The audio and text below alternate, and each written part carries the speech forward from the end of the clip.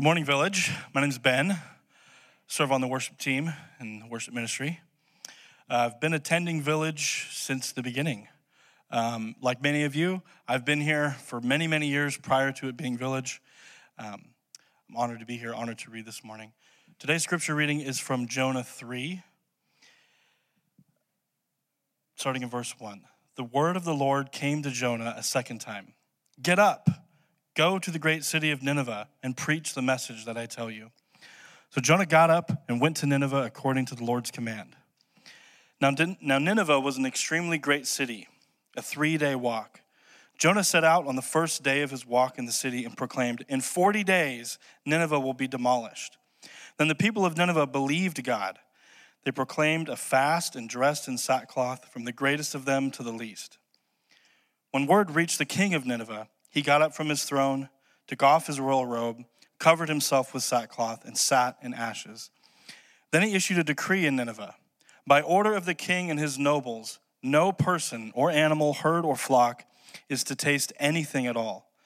They must not eat or drink water. Furthermore, both people and animals must be covered with sackcloth, and everyone must call out earnestly to God. Each must turn from his evil ways and from his wrongdoing. And who knows? God may turn and relent. He may turn from his burning anger so that we will not perish. The God saw their actions, that they had turned from their evil ways. So God relented from the disaster he had threatened them with, and he did not do it. This is God's word.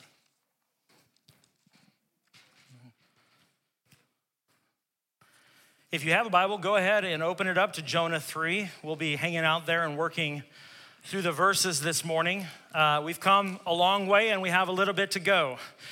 We marketed this sermon series as a 4-week series, and unfortunately, we probably weren't truthful. It's going to be 5 weeks. It's going to be 5 weeks because we got some ground to cover, and today we'll cover Jonah 3, and then we'll move to Jonah 4 next week before we get to September 10th, our launch. And I didn't mention this in the announcements, but at our launch, we are launching into a new sermon series as well. We're heading back to the book of Matthew for a sermon series called Kingdom Life. And we're going to be looking at the Beatitudes and this upside-down kingdom that Jesus brings. But today we're in Jonah chapter 3. And in chapter 1, we'll do a quick review. In chapter 1, the word of the Lord came to Jonah to go and preach a message of judgment for the great city of Nineveh, the capital of that brutal, violent, and wicked nation, Assyria. Pause. Kids, I just want to make sure you guys knew that there were bags at the back. I just saw them there, and hopefully everyone got an activity bag for our kids. Perfect. All right. Unpause. How did Jonah respond to this call to go? Well, he ran the opposite direction. He fled from the presence of God. He was fleeing from it, and could he run far enough to get away from God? No. No, in fact, God sent a great wind that caused a great wave, and Jonah, on a ship bound for Tarshish, as far away as he could get, was awakened from his sleep of sorrow to find that the pagan sailors on the ship were in great fear and distress. Now, Jonah knows that the storm has to do with him and his disobedience, and so he finally convinces the sailors to throw him overboard. And the storm is calmed, and the sailors, it says, have great fear of Yahweh, the God of Israel, and they worship him and they sacrifice to him. But God has different plans for Jonah. In his love, God shows Jonah severe mercy and judgment or salvation through judgment. The Bible says that God appoints a great fish to swallow Jonah, and that Jonah would spend 3 days and 3 nights in the belly of that fish. And there we find that Jonah finally prays out to his God, this God that he says he worships and fears. He finally talks to God. And he talks to him in the form of a psalm or a poem. And in it, we found lots of beautiful truths that he drew from other psalms and other places in the Bible where he brought them together. Being a good Hebrew student, he knew his Bible. And he brought those truths together, but we also noted a few things that were interestingly absent from his song. Absent from his song was that it was possible that he was also despising the sailors in his psalm as he got down to the end, not knowing that they had become God-fearers after he had been thrown overboard. But we left chapter 2 wondering if Jonah was actually a changed man, whether he was actually ready to serve God by declaring his message of judgment, and whether he had gained a new humility through this experience that he'd had. Will Jonah accept that God desires to show mercy to the repentant heart? Will Jonah agree with the heart of God? That's the question we left chapter 2 with. And so we begin into chapter 3 with these words. The word of the Lord came to Jonah a second time. Get up, go to the great city of Nineveh and preach the message that I tell you. Jonah got up and went to Nineveh according to the Lord's command. So we begin with deja vu. If you remember back in chapter 1, these are the same first 5 Hebrew words of chapter 1. We're back at the beginning, but it's a do-over. Jonah gets another shot. Jonah gets a second chance. How many stories in the Bible have you read or heard are of people who have gotten second chances?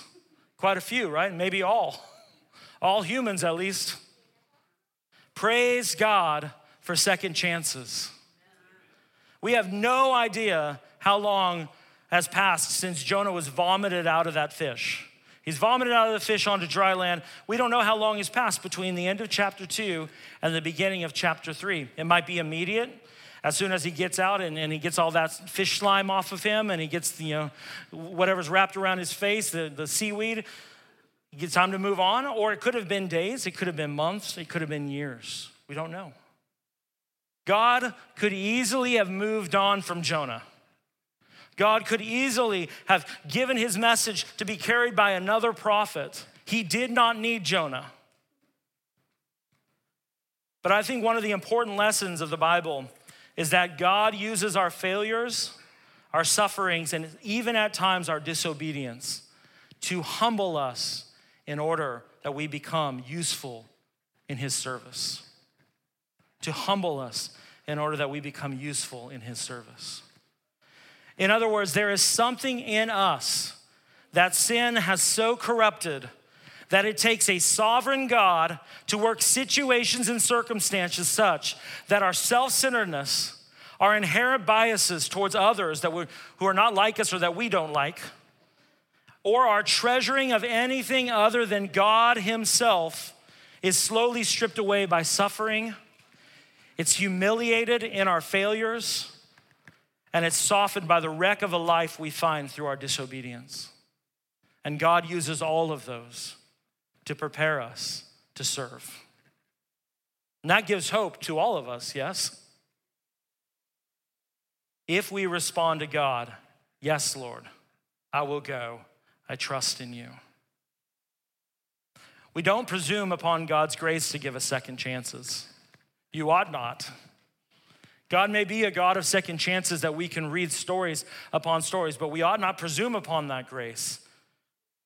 But we praise God when he does give us. And so what do we get here? Get up. It's time to go, Jonah.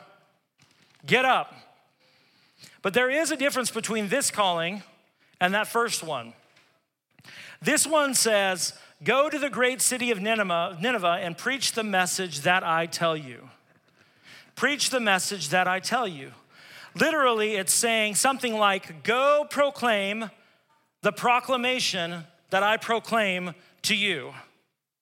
Go proclaim the proclamation that I proclaim to you. And this triple emphasis that is embedded in the text is meant to enforce that Jonah is only to say what God tells him to say.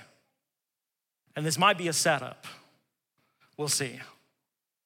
Only say what God tells him to say.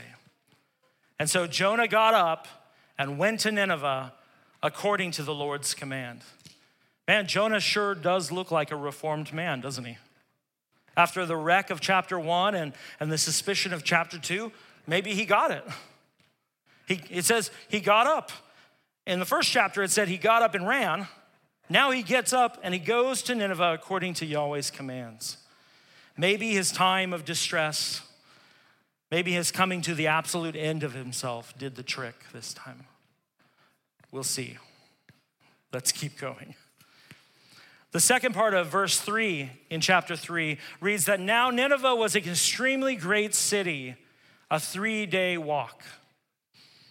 Now, this is an interesting word here, or interesting change. We've heard already that it was a great city, but now a word is added to that in this particular telling. We already knew it was a great city, but now it's an extremely great city.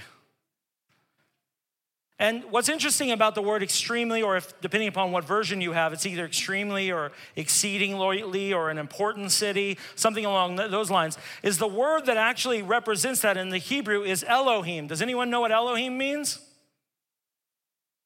Elohim means God. So it literally says it's a God city.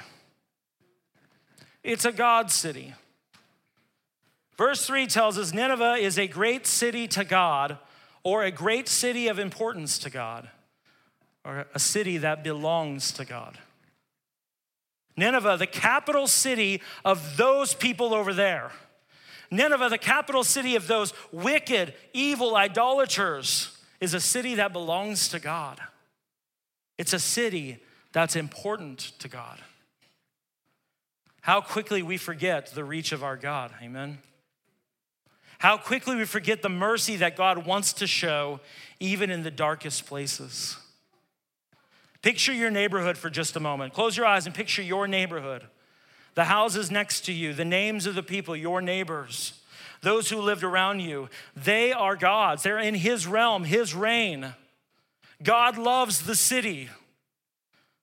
God loves to call people to himself, and he loves to show mercy and grace to those who respond to that calling. God loves Sacramento. God wants to show mercy to her. He wants to challenge her to stop living according to her own wisdom and instead turn to him and live according to his. He loves her.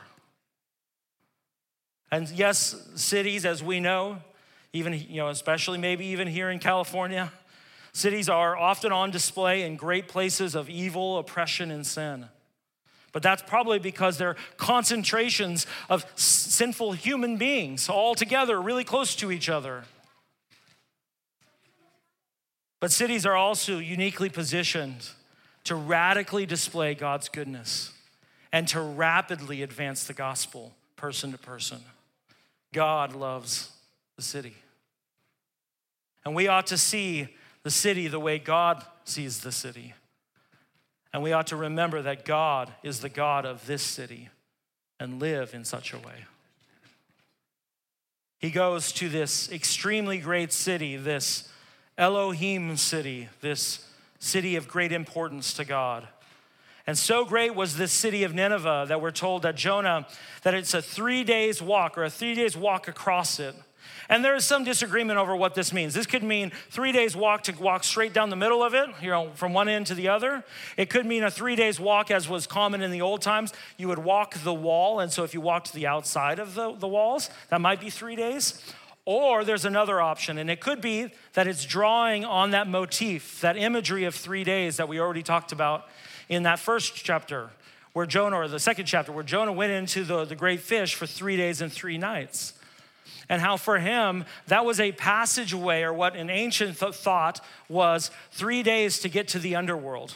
That was a passageway to death, but how God had taken that idea and he turned it upside down for his kingdom, and what it was a passageway through death to life, right? Salvation through judgment.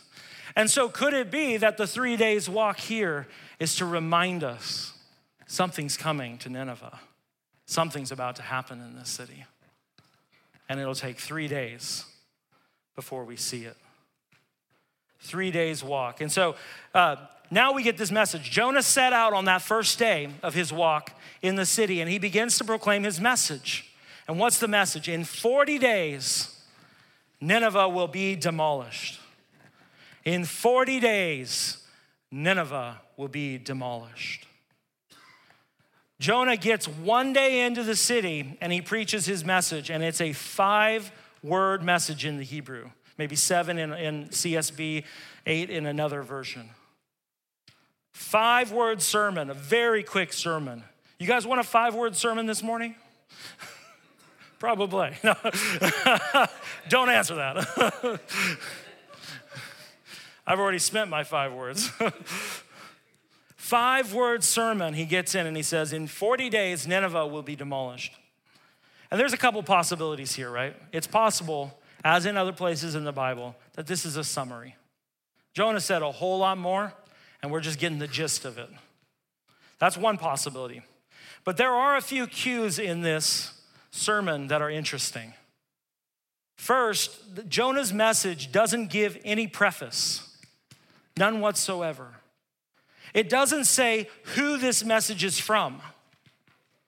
If you're reading other prophecies, you would expect to say something like, this is the word of the Lord, or thus saith the Lord, or hear the word of God, hear the word of the Lord, Yahweh, the God of Israel, the maker of heaven and earth, and then the judgment.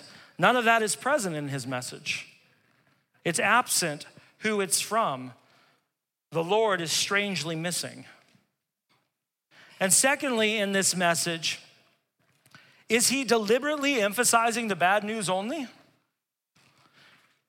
and intentionally void of any call to repentance or any call to change or turn? Has he left that part out? And you might say, well, he was told to speak against the city, so maybe there was no call to repentance. But I would remind you that this is supposed to cue on a diligent Bible reader's mind. Who is God? What is he like? How does he treat mankind? And we're supposed to go, is that like God? There's no gospel here. Is Jonah's message, it's missing not just who it's from, but what kind of God he is. 40 is a number that will speak of judgment and death throughout the Bible, the flood, the time that Moses prays to God to spare idolatrous Israel.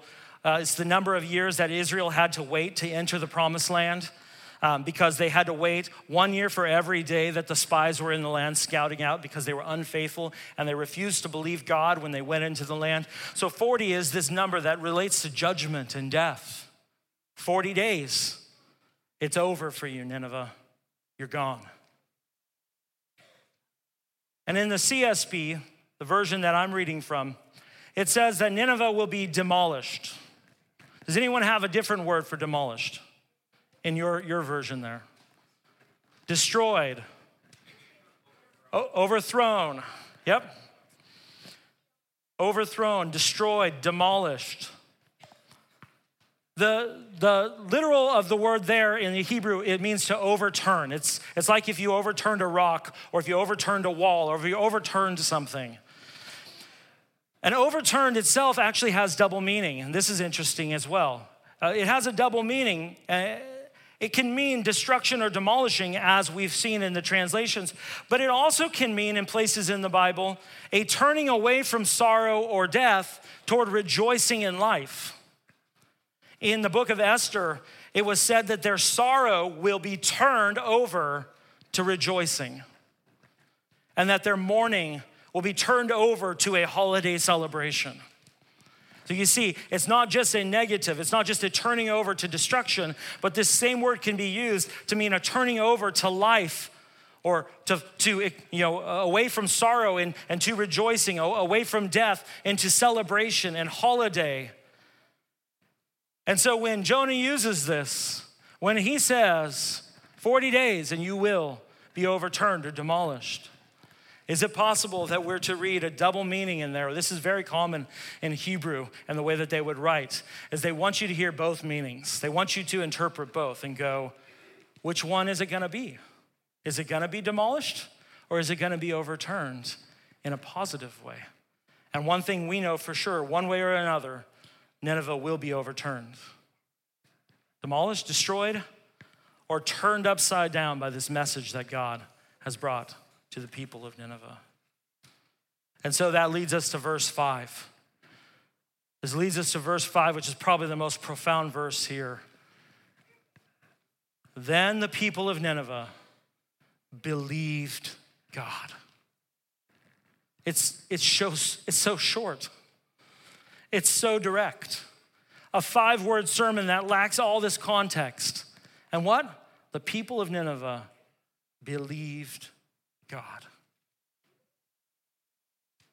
It's crazy because this is the same phrase that's used of Abraham, the patriarch. The same phrase that's used of him, not only in the Old Testament, but also in the New Testament by Paul. Abraham believed God, and it was credited him as righteousness. Nineveh believed God. And what a contrast. Man, what a contrast between Nineveh and Jonah. What a contrast. Go, be my servant, take this message. No thanks, I'm out, peace, yo. See you later, out of your presence. I don't want anything to do. I don't want my job anymore. I quit. Nineveh, you're gonna be overthrown in 40 days. We believe you, God. We believe you. Extraordinary. And so they proclaimed a fast and dressed in sackcloth, from the greatest of them to the least. And when word reached the king of Nineveh, he got up from his throne, took off his royal robe, covered himself with sackcloth, sat down in ashes, and then he issued a decree in Nineveh. By order of the king and his nobles, no person or animal, herd or flock, is to taste anything at all. They must not drink or eat or drink water. Furthermore, both people and animal must be covered with sackcloth, and everyone must call out earnestly to God. Each must turn from his evil ways and from his wrongdoing. Who knows? God may turn and relent. He may turn from his burning anger so that we will not perish. I believe that many of us and many people in general confuse intellectual assent with faith. Intellectual assent with faith. Faith certainly involves our intellectual capacities, but it does not stop there. Intellectual assent accepts something that's reasonably true. Intellectual assent is something like, I agree with that, right? I agree with that. Or I admire that. Or I see the beauty in that. Or that seems true. Or maybe just, yes, I agree. That's intellectual assent, and we give it all the time, right? I intellectually assent, or we give dissent. No, I don't. No, that's not true. No, I don't believe it. But one or the other, we're always giving that. That's not faith. That in and of itself is not faith, and sometimes we confuse that. Yes, that's true. I believe that. That's not faith. That's not the totality of faith. Faith goes further. Faith goes further than intellectual assent. Faith is about committing oneself to what you intellectually believe to be true. Committing yourself to what you intellectually believe to be true. So let's try this one on for size. Is physical exercise important to a healthy lifestyle? Yes. Raise your hand if you say yes. How many of you regularly exercise? Somewhat. Okay, there's some. Good. Good. Some of us intellectually assent and follow through. We commit our life to that knowledge. We commit ourselves to that reality. We believe it's true, and therefore we do it. Others of us raise our hand for one and not the other. And it wasn't the second one. Right? How many of you know that the Word of God says we are to gather regularly and not forsake the gathering of the saints? We mentally assent to it. Do we have faith? Do we believe it? Do we commit our life to following through with it? How many of you say we are called by Matthew 28 to go into all the world and preach the good news to everyone, baptizing them in the name of the Father, the Son, and the Holy Spirit, right? We're to go make disciples. We'll just sum it up like that. Go make disciples. Yes. Spot on, preacher man. How many of us have faith. We commit our lives to what we intellectually know to be true. There's a big disconnect in a lot of our lives that we have to look at and we have to go, I say it's true. I don't act as if it's true. Yes, I can see the truthfulness of it, but I will not reorient my life around that truth. I will not commit myself to that truth. James 2 is talking to you. The book of James, when it says, what good is it? What good is it, my brothers and sisters? What good is it if someone claims to have faith but does not have works? Can such faith save him? If a brother or sister is without clothes and lacks daily food, and one of you says to them, go in peace, stay warm, be well fed, but you don't give them what the body needs, what good is it? In the same way, faith, if it does not have works, is dead by itself. But someone will say, you have faith and I have works. Ha ha. That's not in there, but ha ha. Show me your faith without works, and I will show you faith by what I do. You believe that God is one. Who believes that God is one? We're Trinitarian here. We believe God is one, right? Good. Even the demons believe, and they shudder. Good for you. Ooh, that's brutal next. Senseless people, exclamation point. Senseless people, are you willing to learn that faith without works is useless? Wasn't Abraham, our father, justified by works in offering Isaac, his son, on the altar? You see that faith was active together with his works, and by works, faith was made complete. And the scripture was fulfilled that said, Abraham believed God, and it was credited to him as righteousness, and he was called God's friend. How do we know that the people of Nineveh believed? How do we know that the people of Nineveh had true faith? By what they did. It didn't just say, and the people of Nineveh believed, but then we got that next part. By what they did. They committed themselves to what they intellectually assented to, the truth, and they held on to it and said, our lives changed now. We believe it now. We're going to live it. And that is when their faith became genuine, is when their faith, combined with work, is proved out. Sackcloth. Sackcloth is not stylish. Sackcloth is like burlap. It's itchy. It's terrible. And at their time, it was worn only by the poorest of poor who couldn't afford a garment. And ashes was a representation of utter humiliation into the dust of the ground. Back to the elements I go. From the greatest to the least. And word gets to the king, it says. So Jonah didn't even make it to the king. Sometimes you'll see that in a kid's book too. Like Jonah preaching before the king. The text doesn't say that. The text says that word gets to the king.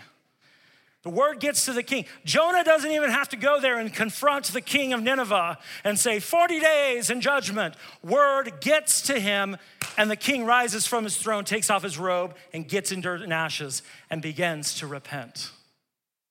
He repents. And then he says, you know what? All y'all, you're fasting and you're doing it too. You're in my domain. And all your animals, they're doing it. I mean, this is wild. All your animals are doing it too. They can't eat or drink, and they have to wear sackcloth too. They don't even wear clothes, but they have to wear sackcloth. They have to wear sackcloth. Everything in his domain, everything that was at his command, he said, everything needs to call out to God. Everything needs to call out to God. And not just call out. He took it one step further, and he says, everyone must turn from their evil ways. Not just call out, not just prayers, turn, believe. And that word turn in the Hebrew is shuv. Everyone say shuv. Shuv with a V, shuv. Shuv means to turn away from, to stop doing. If one of you were heading in the wrong, if you're like, hey, I'm heading out to McDonald's and you started walking the wrong direction, I would say, shuv. You're going the wrong way. McDonald's is not that way. You say you want to go to McDonald's? Well, McDonald's is over this direction. Shuv, turn away. And in fact, the 3 times that this word shuv is used, it's our word for repent. The 3 times that shuv is used in the book of Jonah are all right here in the king's decree. Every one of them. And guess what? These are the missing words. If you were here last week, these are the missing words from Jonah's psalm. Where were they? Where was shuv in Jonah's psalm? It was a psalm of thanksgiving for God's deliverance. It was an awesome psalm of lament because of the troubles that he's seen. But it was not a psalm of repentance, was it? It was not a psalm of shuv. But here they are on the lips of a pagan king in his decree. Everyone should shuv their evil ways. And then he goes on to say, who knows? Maybe God will shuv. He may shuv from his anger and we won't die. Let's repent.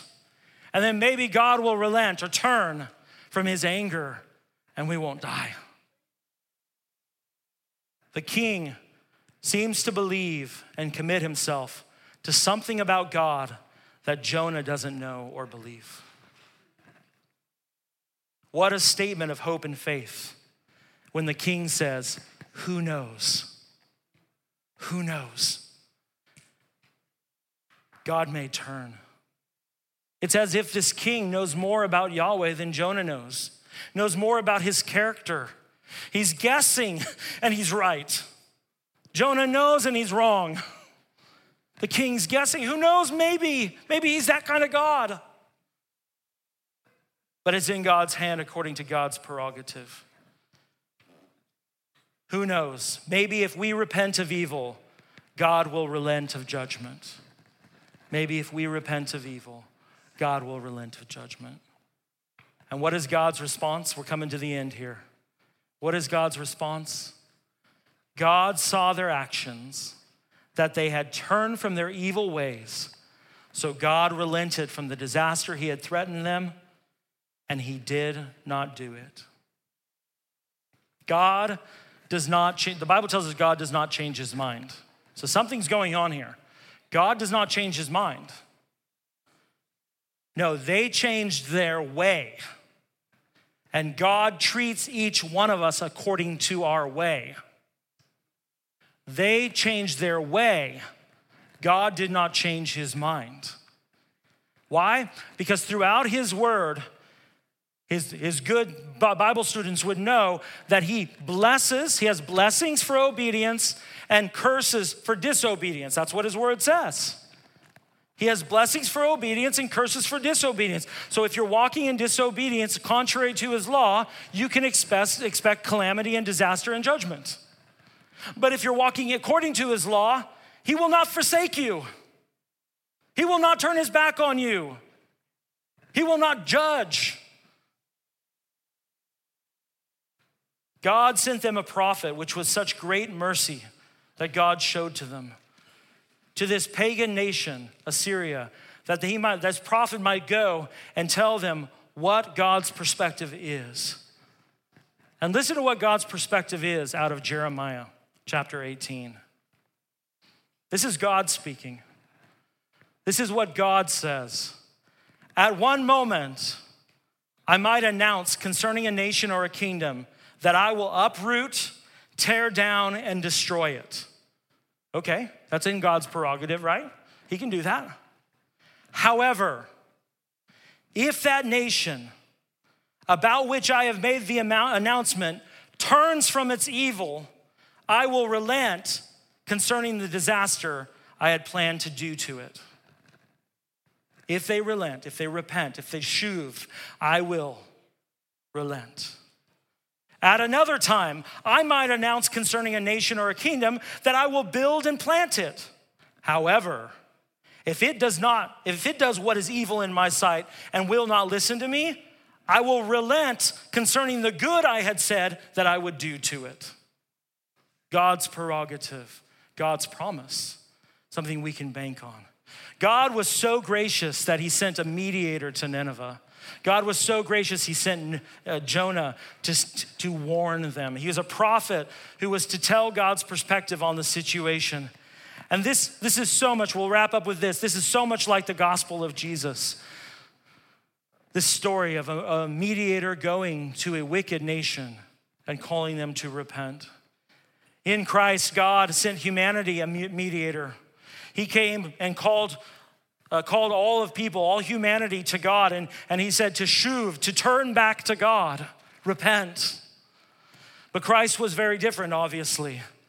Not only did he announce God's way, he was God with us. He was God become a man. And through his perfect obedience to the Father, Jesus went to the cross and paid the penalty of sin, which was death. And he took on himself what only God could do for us, the eternal wrath and judgment that we deserved. And when the Pharisees asked Jesus for a sign if he was that Messiah, what did Jesus say? He likened himself to Jonah. As Jonah was 3 days in the belly of the well, or belly of the fish, so the Son of Man will be in the heart of the earth 3 days and 3 nights. And then it said this about the people of Nineveh, about those who relented, about those who shuved on that day. Jesus said, the men of Nineveh will stand up at the judgment with this generation and condemn it. The men of Nineveh will stand up with this generation and condemn it. Those pagan Assyrians will stand up in the midst of God's chosen people and condemn them for their rejection of their Messiah. Why? Because they repented at Jonah's preaching. And look, something greater than Jonah is here. Jesus is greater than Jonah. And we ought to heed the caution that when Jesus says, repent, he means it. And we ought to respond to it. If it was so important that Nineveh would turn from their wickedness at the preaching of Jonah, how much more for you and I at the preaching of Christ Jesus, our Messiah? And so I say, repent. Repent, all of you, and accept God's mercy and grace. Repent. Stop playing in sin. Stop acting like the part of a believer, but living a lie on the side. Stop with the intellectual assent that's void of any commitment to Christ or seeing Christ's kingdom come and Christ's will be done here on earth. Stop. Shuv, you're going the wrong way. Brothers, you say you want to go toward Christ. You're walking the wrong way. Sisters, turn. Turn. If you have never before received God's mercy, then I invite you also. I implore you, turn, because only destruction awaits the path that you are on now. Only destruction. Turn and receive God's mercy. Shuv. Will you pray with me? Father, thank you for your word, and thank you for this word from Jonah. Thank you for this word from Jonah. And thank you, Lord, for Christ and his mediating on our behalf, that he stood with us or before us and took on himself the punishment for us all. And while we were still sinners, Christ died for us. And so, Lord, we receive that today. We turn, we shuv, and turn back to you and accept your mercy and your grace that you have promised to all who would repent in faith, follow you. We receive that. Whether we have been in Christ, we receive it anew, and whether we are new to receiving your mercy, I pray that you would make us true, that our faith and our works, our faith and our action would be shown sincere and true as we go from this place. We love you, Lord, and we thank you in Jesus' name. Amen.